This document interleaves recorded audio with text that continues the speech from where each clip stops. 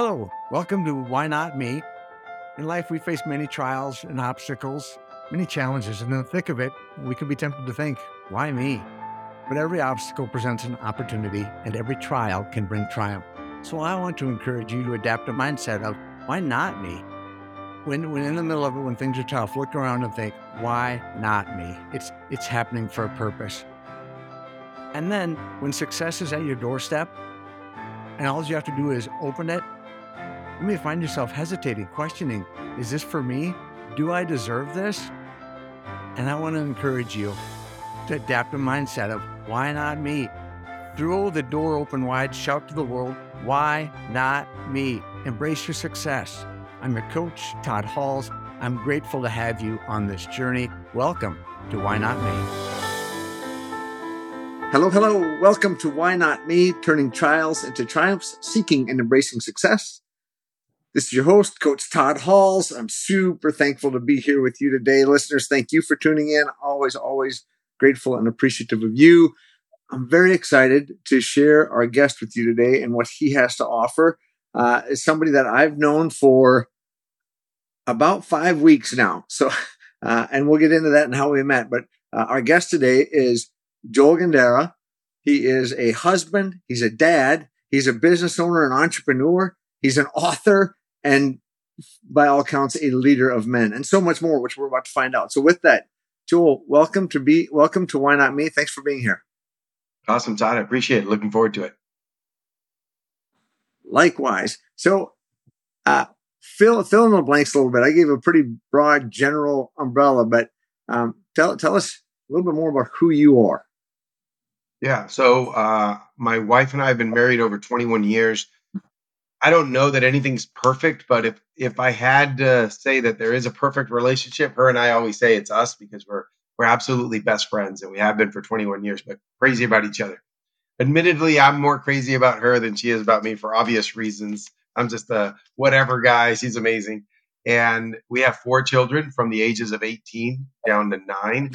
Our oldest just completed boot camp with the Army, and he's looking to go to mechanic school with the Army. And then after that, all the kids are, following their own passions and what they want to do.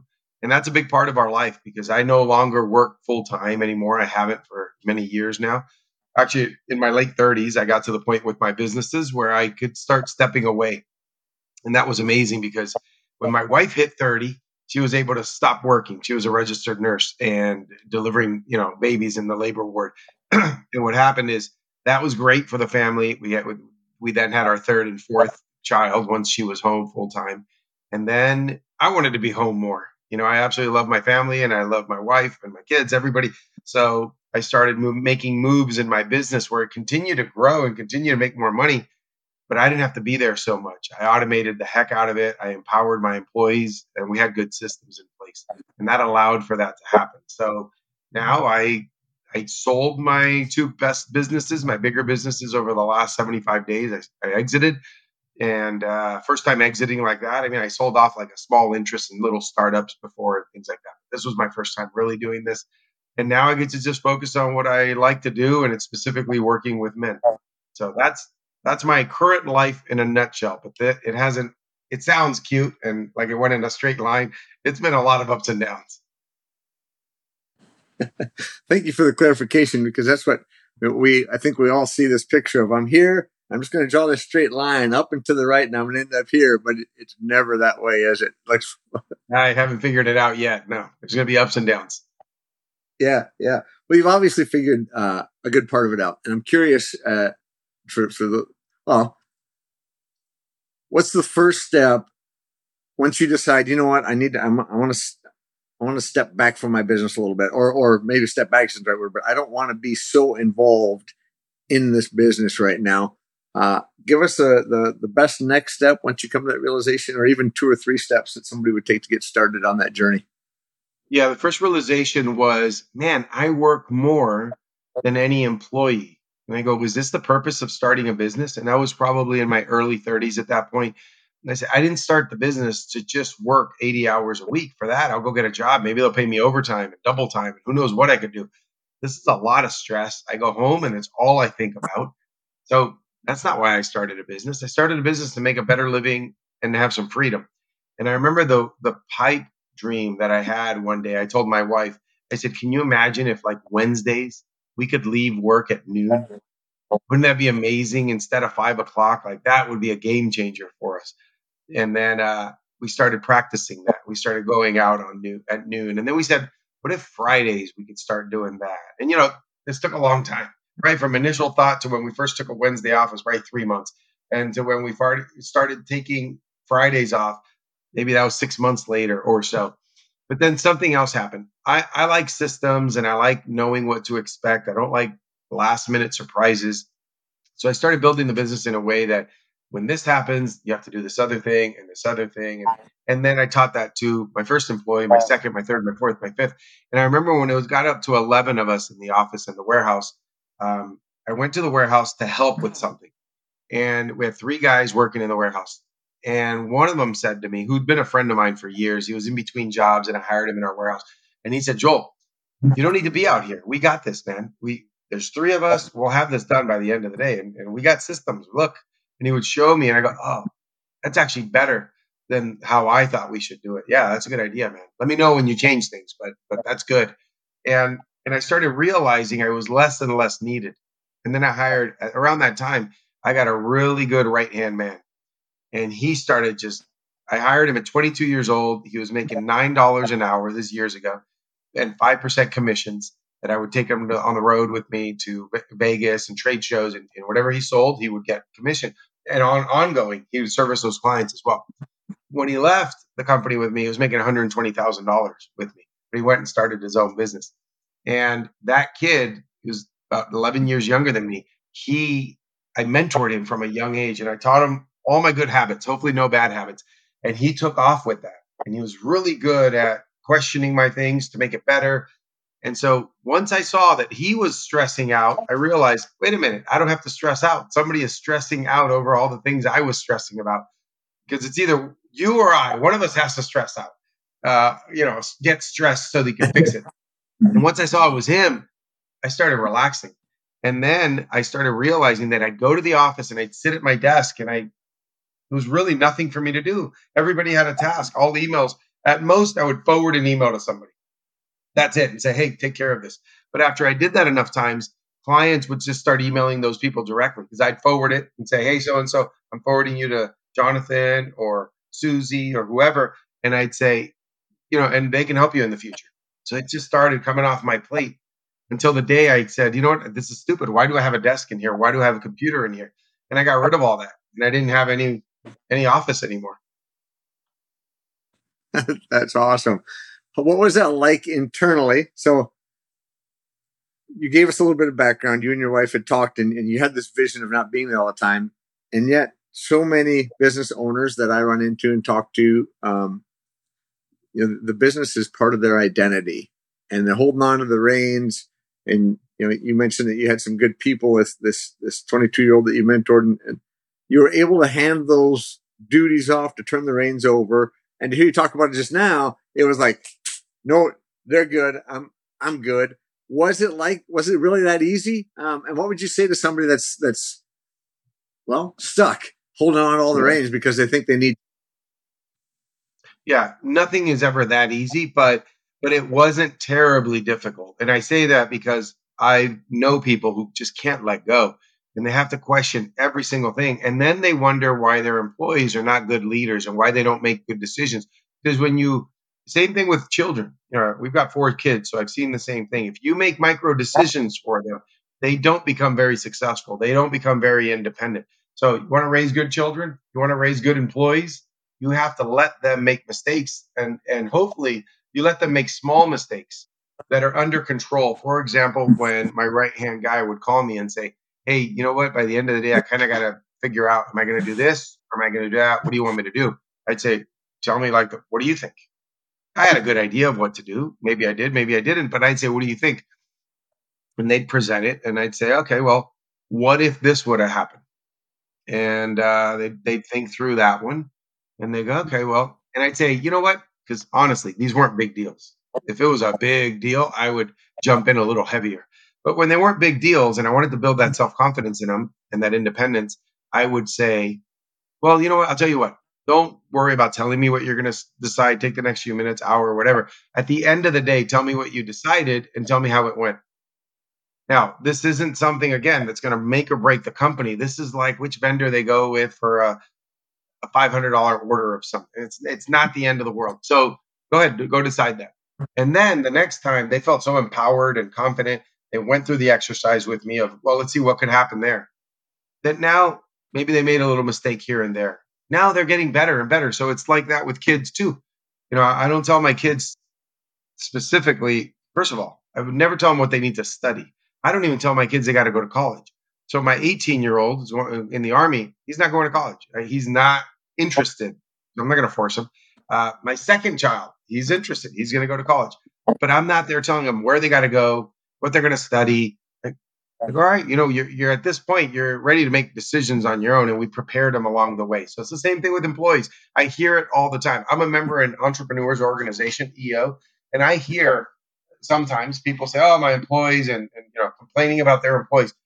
Most of the guys don't because they're really good business owners, but every once in a while, I'll hear some complaints. And then when you ask for the background, you see that you're just having them be employees. I don't want to have employees. I want kind of partners in it with me, right? I reward them on a higher level employee. I reward them on the bottom line. So if we're profitable, they're getting a piece of that. I want all arrows aligned in the same direction. I want me to leave and know that they're there making the best decisions possible for the business. I also want them turning the lights off on the way out. I want them saving money on what vendor we should go with, not just grow sales. So I incentivize them there. We're incentivized completely together, them and I. Love that. And as you started out, one of the first things you said was you asked them a question. And so as a coach, that's one, I didn't learn that until I was about 40 when I first started training in leadership coaching, like the power of asking questions. So you seems instinctively, and I'll get to that in a second, but you asked them a question and then it sounds like you gave them space to think about it, to process it, to answer it so that they could build that decision-making muscle. Did that come natural to you? I think so. I was at a Jocko Willink event. It's on leadership, the former Navy SEAL. And I took a group of 7 the first time. And then the second time I took a group of 16. And one of them was my vice president at that time, a new right-hand guy over the years that I had up until just the other day when I sold the company. And as we're there, I think maybe day 2, and he's jotting notes and all into it. And he looks at me and he whispers and he says, "Joel, you do all of these things, but you've been doing them since before you even came to any of these events or heard any of that." He's like, "How do you know to do that?" And I honestly don't know. I think from probably making a ton of mistakes in the beginning. And also, I've been working since I was 12 years old. I know what a good boss is like, and I know what a bad boss is like. And I hate to just be told, "Do this," because I have a brain and maybe I'm not super smart, but I know I'm probably at about average or maybe 1 point above average intelligence. So I like to think and figure things out. And the most frustrating jobs that I had are where I would question things and I knew I was right. At least I thought I was right in the moment. And I remember, for example, at a job that I had that was data entry, and I was 22 years old, and I had some ideas about, we're getting this paper and we're typing it all out, but some employee at some company of benefits had to fill this all out. Why don't we just have a simple website where they could type it all out? This is 1998. It could be done. And my boss said, "Are you kidding? I'm not losing my job. We're not giving ideas like that to the company." And so then I saw some bosses are bad. Instead of being like the leader and helping promote good ideas, she just shut me down. And I hate that. So I never want to do that to anybody. I want to, hey, what else can we do? How can we improve this process? Just the same, I understand some people have skills that are better at one thing or the other. I'm pretty good at efficiency. So I would always check what the current process is with my employees. First of all, I designed the software that ran the warehouse that I ran, that I owned. But then we were always looking for more ideas. So I always say, if you find something that's holding you up, wasting time, costing us money, please let me know so we can start looking for a better solution. When they gave me great solutions, I'd give them $100. One employee caught something that was costing us shipping, a lot of shipping, thousands of dollars. So for that weekend, I gave him a bunch of gifts and 2 nights at the beach here in Fort Lauderdale with him and his wife for that weekend. because he saved me a lot of money. So I was always eager to collect information. But Todd, what you said about letting him have that space to think and create and mess up, maybe I want to share something. When I was young, I would go to garage sales, and as soon as I could drive, and I'd buy stuff, and I'd take it to the flea market, and I made money whenever I found stuff. One day, I was at my office on a Friday, and I went driving to lunch, and I saw a sign in the community near my warehouse that said "Neighborhood Garage Sale Saturday" from like 9 a.m. to 4 p.m. or something. And I said, "All right, I'm going to bring my son tomorrow to show him, my first child." And at the time, now he's a man, but at the time he was probably 12 or 13. And in the morning, we got up. He grabbed a wad of cash. I had a wad of cash, and we left to garage sales. And we're driving by. You don't even get out unless we see something good. And we see a Pac-Man machine, a full size. Midway was the brand, made in Chicago, I think, back in 1980, because we saw all the details. It was all original except for the screen. It had a modernized screen, so it was very nice. And I grab my phone and I look it up on Craigslist, and I see these things going for about $800, and the guy wants 400. So my son and I start talking the guy down. We get it to 375 or so, maybe 350. And I say to my son, "Look, you could put this thing on Craigslist. You might be able to sell it for $800. Do you want to buy it?" And he was like, "I don't know. I mean, he had the money. He's been selling chocolates and making money since he was in first grade." And he goes, "God, I don't know. It's $375 or whatever it was." He was so nervous, and I could see it in his face. And I go, "Ryan, if you don't buy it, I'm going to buy it. So you make your decision right now. I'll buy it and I'll sell it." And he turned pale. He got red. His heart was shaking. You know your kids. And he goes, "I'm going to do it." And he did it. It worked out really well. He made like $25 just off the neighborhood kids putting quarters in it. Because we plugged it in the garage. He went knocked on every door, got all the neighborhood kids. We had a line of kids to play Pac-Man, a 40-year-old machine or 50-year-old. And then he sold it on Craigslist. That was a Saturday we bought it. He sold it on Thursday for $800. So he made over $400 in total. And every once in a while, that memory comes up in my Facebook, and I always send it to him. I go, "Look at that, you did it." Now, had he bombed, well, he would have learned some lesson. I don't know what that would have been, and we probably learned more from the bad lessons. But we also success breeds success, so he did that, and then he bought some other things, and he invested in some. And now he has $30,000 saved up at 18 years old. So that's how I like to help kids and employees make decisions and learn. That's awesome. And so what a gift to your son and all your kids and people that work with you, because I've run across people that in that moment they do get locked up. Like, "Hey, do you want to go left or go right?" And they freeze because somebody's made nearly every decision for them. Like, "Well, I like they literally say, I just can't decide." So how, and you gave it a son for most of us, if we're working with people, around people, we've got kids, an organization. How do you teach somebody to make decisions? What's the feedback loop to help them develop? Yeah. So definitely, I think kids are being brought up in a way that they cannot make good decisions in general. I see that when I'm around other kids. With 4 kids, you get to be around a lot of kids because you have parties, there are soccer games, baseball. You have all those things. And something I see it's missing is that apparently their parents are deciding everything for them, or their parents have them in a screen all day, because there's a lack of communication, there's a lack of confidence, and they cannot decide. I've had kids where I say, "Hey, do you want pepperoni pizza or cheese or meat?" And they just like a deer in the headlights. So I think it's a disservice of the parents that, number one, they haven't taught their kids to communicate. I say this proudly. All 4 of my kids, when you walk into my house, go downstairs if they're upstairs, or they go to the front door to shake everyone's hand as they walk in and look you in the eyes. That's important. That gives confidence, and then confidence leads to many more things like better job, better business, better relationships, better decision making, because you have the confidence to have the wherewithal to make that decision, knowing I might mess up, but it's okay. I'm pretty good. I have confidence in myself. As far as how to teach people to make decisions, you get them to a crossroads. Hey, new employee. Hey, I need you to do this. Something will come up. I promise you. You don't have to go look for it. Something will come up, and then you challenge them with, "Okay, well, what do you think?" "Yeah, you have to make this decision. What would you think?" Obviously, first day is a little difficult because first day problems are hey, this computer froze, or I don't know what software I forgot the software you told me to do this thing. Okay, jot it down. It's this. And here's where you'll find it. That's the beginning. But after they get going and they get their feet wet, now they're going to get to crossroads, and hopefully they've seen enough where you go, all right, you got two directions to go. What do you think? And I also like to answer the question sometimes with stories. Like, well, I'll tell you what, when I was younger, I had a situation. I'm not going to go into a 20-minute story, but when I was younger, I had something similar to that happen to me. Because, oh, by the way, when I've had employees, I coach them on their personal lives as well. I ask them what their goals are, what they're aspiring to, what are they excited about, what's next. And now they see that I care because I genuinely do. Now they work better, they work harder, but they know they have me to help them in their life as well, especially if they're younger than me. But sometimes they've been older than me and they ask those things. So when they get to a position in their life, I'll give you an example.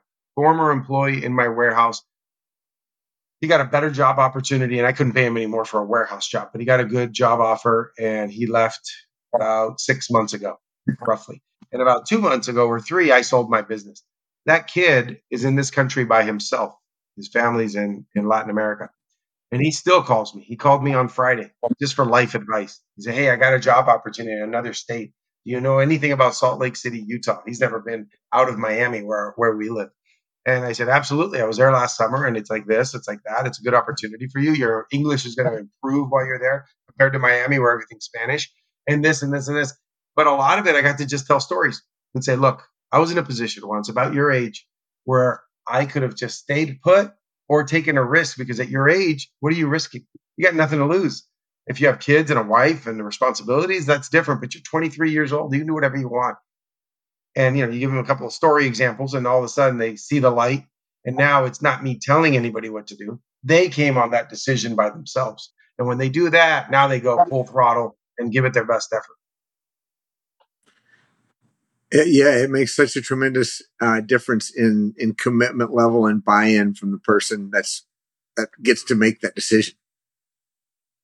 Yeah, So they can mess up my decision, but they're not going to want to mess up their decision. exactly, yeah. Um, as you talk about, caring about your people and coaching them personally, it makes me think of where your passion is right now, and that's to really to serve men, to help guys out. What does that even mean? What's it look like?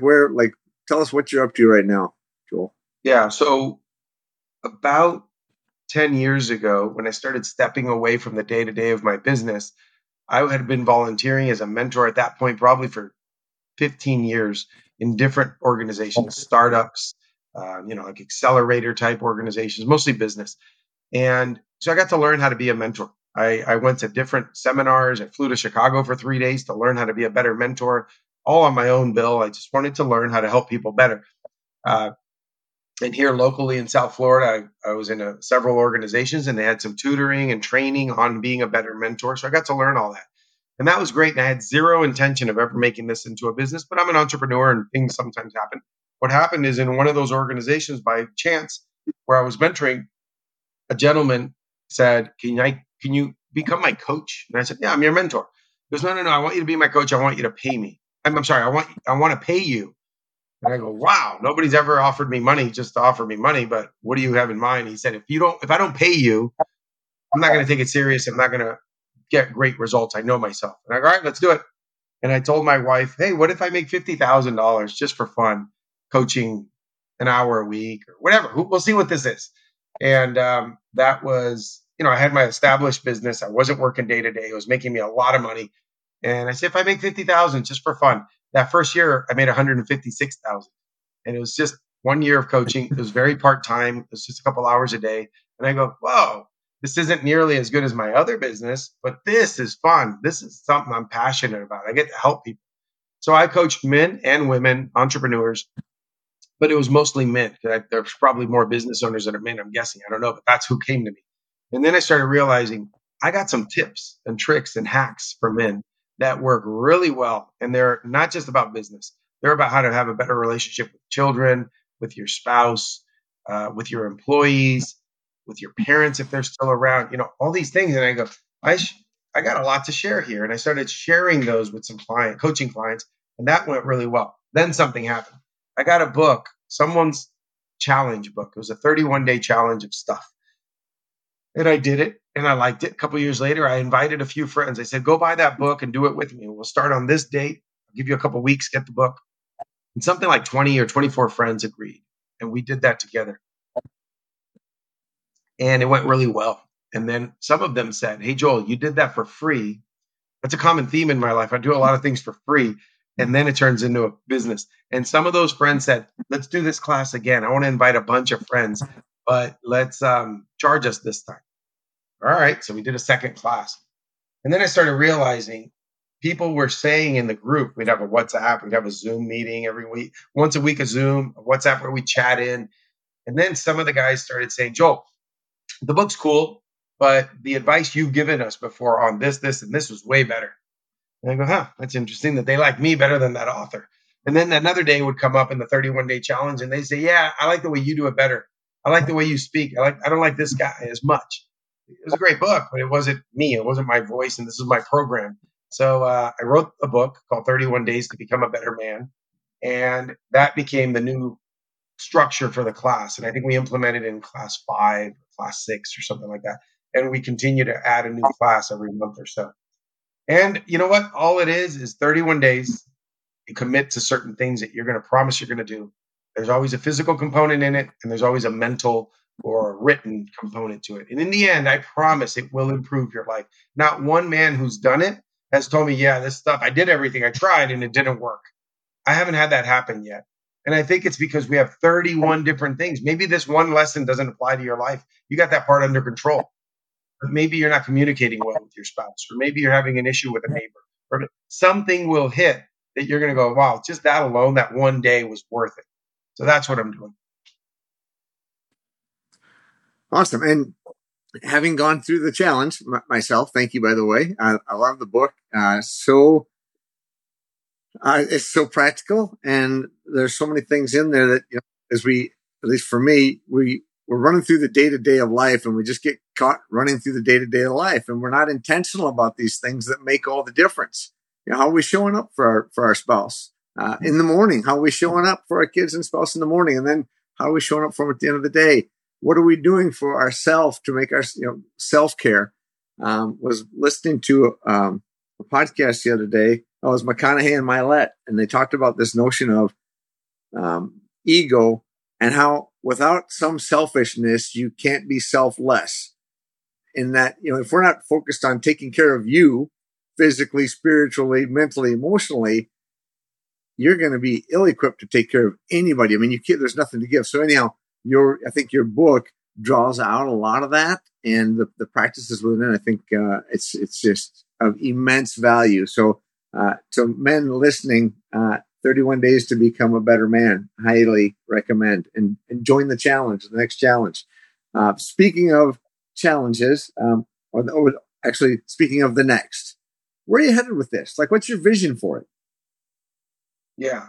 So here's what happened. The second class, again, another bunch of great entrepreneurs, very successful, finished. And one of the guys said, hey, man, this is too good. You can't just do 31 days and let it go away. Why don't you do a maintenance program? Like, all right, tell me more. We talked on the phone. He goes, look, this can be an ongoing thing. You could do some Zooms, a Zoom or two a month. We can have a WhatsApp group and keep it going. We could have an annual retreat. And as I'm hearing it, first question I thought is, who am I to do that? I've never done that. I've never run a group like that. I've run companies, but I've never run that sort of self-development group. Then at the same time, I started asking myself, well, wait a minute, who's the guy who's read about 1,000 business books and self-development books? Oh, I've done that. Who's the guy who's challenged himself physically more than the average person? Oh, yeah, I do that still. And as I kept answering questions, I go, I'm not that bad. I might be able to do this thing. Let me see. And that was this year. And we started doing it. And now we've had over 200 guys finish the course. We've got about 65 guys in an ongoing different maintenance programs that are doing it. And now it's inspired my wife, who's an amazing person. I know probably a lot of guys say that about their wife. Mine's the most amazing. She's a cancer survivor, registered nurse, super disciplined, mother of 4. And I'll go back to the super disciplined. My wife, nothing stops her. I've never seen someone just go, no, I said I was going to do these 100 push-ups today, and it's 10 o'clock at night, and it's been the busiest day in the world. She's going to go do those 100 push-ups before she goes to bed. Um, you see few people in life that are that driven, and for me, that's just very impressive. So she's inspired to now start, and she's almost done writing her book. And it's a 31-day challenge series for women. I don't know what the name's going to be. I don't know what the program's going to be called, but we have over 50 people that have already messaged, 50 women that have messaged and said, I want to sign up because they know what she's all about. And so she runs a little motivational WhatsApp group right now where every day she gives them a workout challenge and they chat about it in the WhatsApp. We're going to take that to another level. She's going to do it with her program. And it's all going to be on my website when we add her program later on, joelgandara.com. We'll have both of us on there. And we're just using my name because it's been up for years, that website. Otherwise, we'd have Jessica, her name, but we're not going to run two different sites. We're going to see how it goes. Already with the interest we have, and we're going to limit each class to just a few people. We already have the first few classes filled up. And so we'll see how that goes. That sounds amazing. I'm excited to see what happens.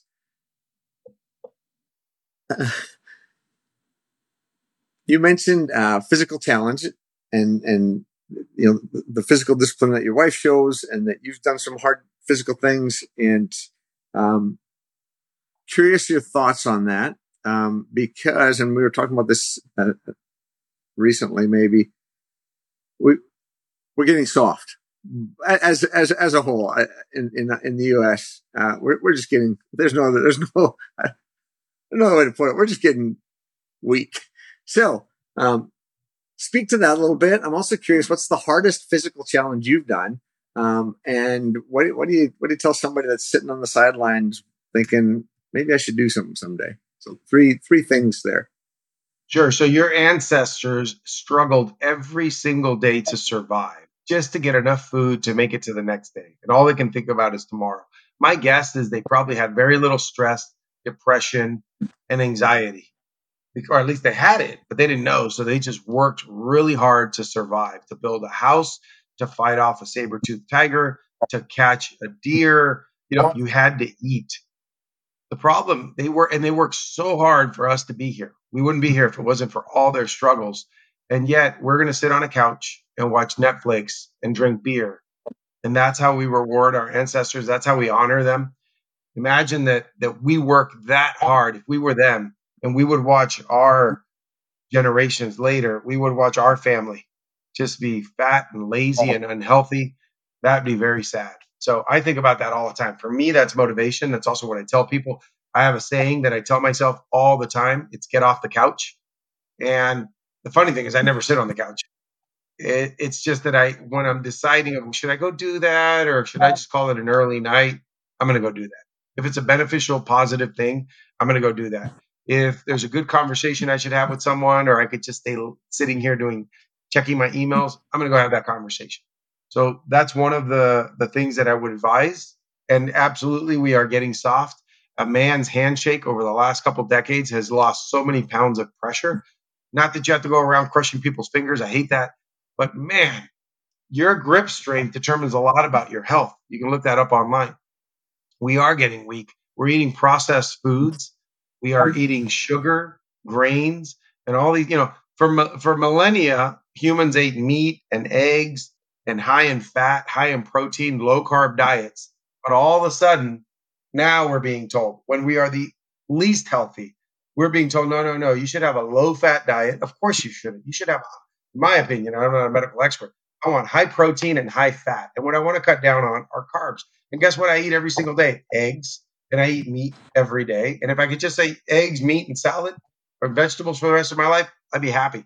What I try not to eat is processed food that lowers your testosterone, that makes you weaker, that makes you sick. I think those big industries are in bed together. The processed food and all that garbage and the TV watching and then the medications to make you feel better. Look at all the commercials. They're selling you a car you don't need, food that's going to make you sick, and medication to help you with the food that's been making you sick. I think it's all garbage. What else? Did I miss something? It was a loaded question. That was fun.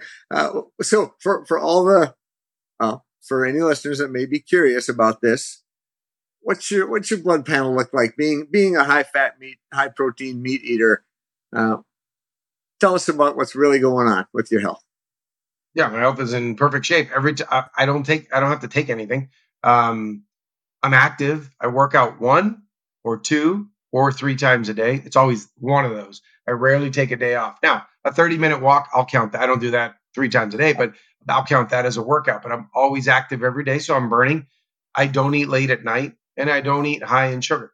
I think those are important things. Every time I get my blood work checked, and I have a company that I work with, it's phenomenal, and all my guys use them. They send me to go do a test wherever you live in the country. They send you, and then they have you do a session with them on the computer, and you're looking at your results as you're talking to a professional that's telling you what all of this means. Now, if someone needs supplements, they'll sell them supplements, and they'll say, "Let's use these supplements. 6 months later, let's check again, see where you're at." I don't do any of that. I do take supplements on my own, and I keep taking the ones because they work. But that's it. Uh, I'm as healthy as can be. Everything's within the range of normal. My testosterone is strong. My sugar's low. To me, those are some of the blood sugar. Those are some of the main things. But yeah, everything else they tell me, look, you're right in the range of healthy. Now, some of the most overweight people I know limit their fat intake. They limit their meat intake, and then they eat a lot of carbohydrates.